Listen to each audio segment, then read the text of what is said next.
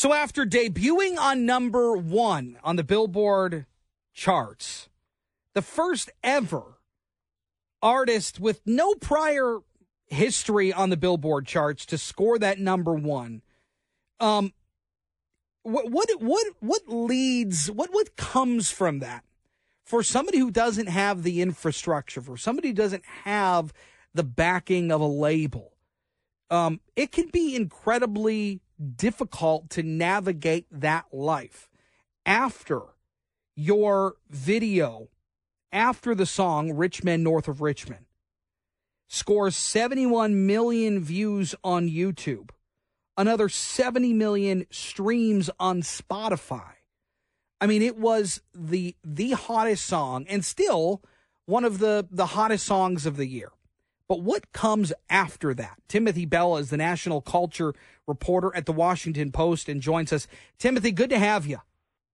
Hey, how's it going today, okay? Very good. All is well here in the Motor City. What's interesting here is when you see that meteoric rise, I mean, almost overnight. I mean, it was instantaneous for Oliver Anthony.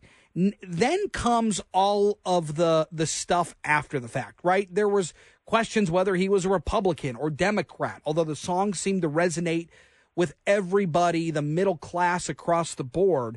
But when you're canceling events because the venue is charging too much for a ticket, and he didn't like that, and that causes the people who run these venues and concerts and festivals to then take pause and say, well, maybe you shouldn't book this guy, put him on the bill because he's difficult to work for.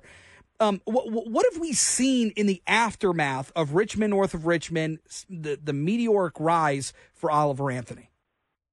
Yeah, it's an extremely interesting case because if you look at this modern era of streaming and how we consume this music, we really haven't seen a similar case like Oliver Anthony just yet in terms of someone who came out of nowhere and established himself super quickly with a lot of people within a very short period of time. And what you're seeing now is someone who has no infrastructure, no experience dealing with booking shows and selling merchandise and everything else that goes along with it.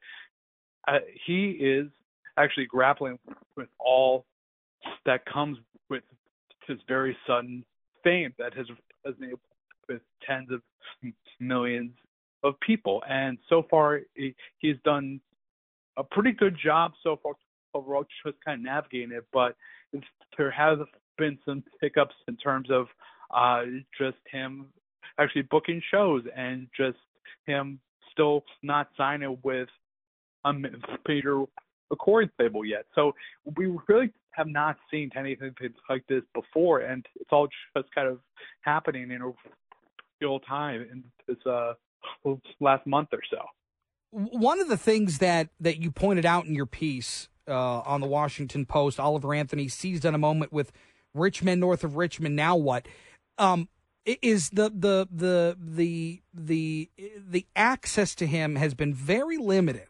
Right, he did an interview with Joe Rogan. He did an interview with Jordan Peterson, Fox and Friends, a couple other places. But he's been very hard to get. We've reached out to him here. I know you have too. The conversation with Joe Rogan was interesting because it did feel very much like this is a normal guy. This is a guy who probably has political beliefs on both sides of the spectrum, says he isn't overly political, but his songs would probably tell you otherwise. This is just a guy who feels like he's tapped into this feeling of middle-class America that they don't have enough, they're too much is being taken from them, and it's hard for them to make a living. And that really was the vibe I think I got from the Joe Rogan interview. But at the same time, when you experience that meteoric rise and there's no foundation, there's no backing, it can be incredibly difficult. And for somebody who doesn't have, or at least now has very little experience in the music industry, that can be a pretty tumultuous path forward as you try to embark on this road of being a professional musician. What have you taken from some of those appearances that he's made? Yeah, I mean, overall, this is still the guy that the public in general has no idea who he is. I mean, he is someone who got his GED after dropping out of high school. He had worked largely plant jobs in North Carolina before working as a aluminum siding salesman right before he blew up. And in his case, while we still don't know a ton about him, those interviews have started to give at least some indication of who he is. And honestly, I think we've learned more from him speaking directly to his fans on social media and saying, just, that song is not just about President Biden, but it's also about all of those Republican candidates also running in 2024. So he has really emphasized that while it is a political working class anthem, he's trying to take those politics out of it, which I think is really hard to do, but that's what he is saying. And obviously it has resonated with so many people in a political way. And I hope be interested to see how he does moving forward, who he does speak with, because like you said, I did try to speak to him several times. I know a bunch of people have, but he's just been super selective in terms of how he gets his message out. So you also highlighted in your piece the fan following that he's created. I mean, people are traveling around the country to see this guy, and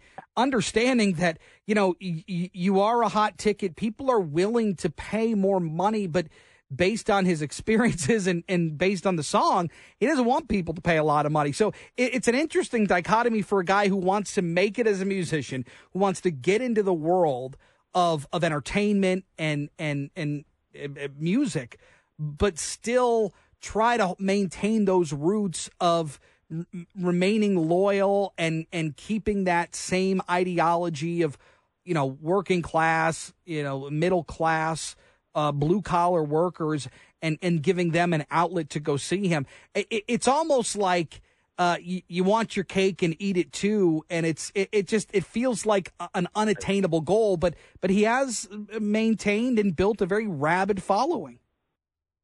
Yeah, I mean, I do think the longer he does this and the more shows he plays, it's going to be harder and harder to maintain that vibe he's had in his first month or so. Yeah. I know when I saw him a couple weeks back, it was at a big rock and metal festival, and it was so hot outside. He was basically the only country act on that docket. And I got to tell you, there were still like thousands of people who showed up at noon when it was in the mid-90s to see him and hear him play for under a half hour. I mean, unbelievable. It did not matter that he was a country act at this rock and metal festival. People understood what he was saying in that song, in his other songs, and just wanted to see him. And I do think that is something that should not be lost in all this coverage, in that this message resonates across political aisles, class aisles. It has resonated with a lot of different folks. Timothy Bella, thank you so much. I'm up against it. Great talk. I look forward to talking with you again. Thank you so much. Yeah, you got it. You too. We'll take a break, come back for more, get to more of your calls and texts coming up as well.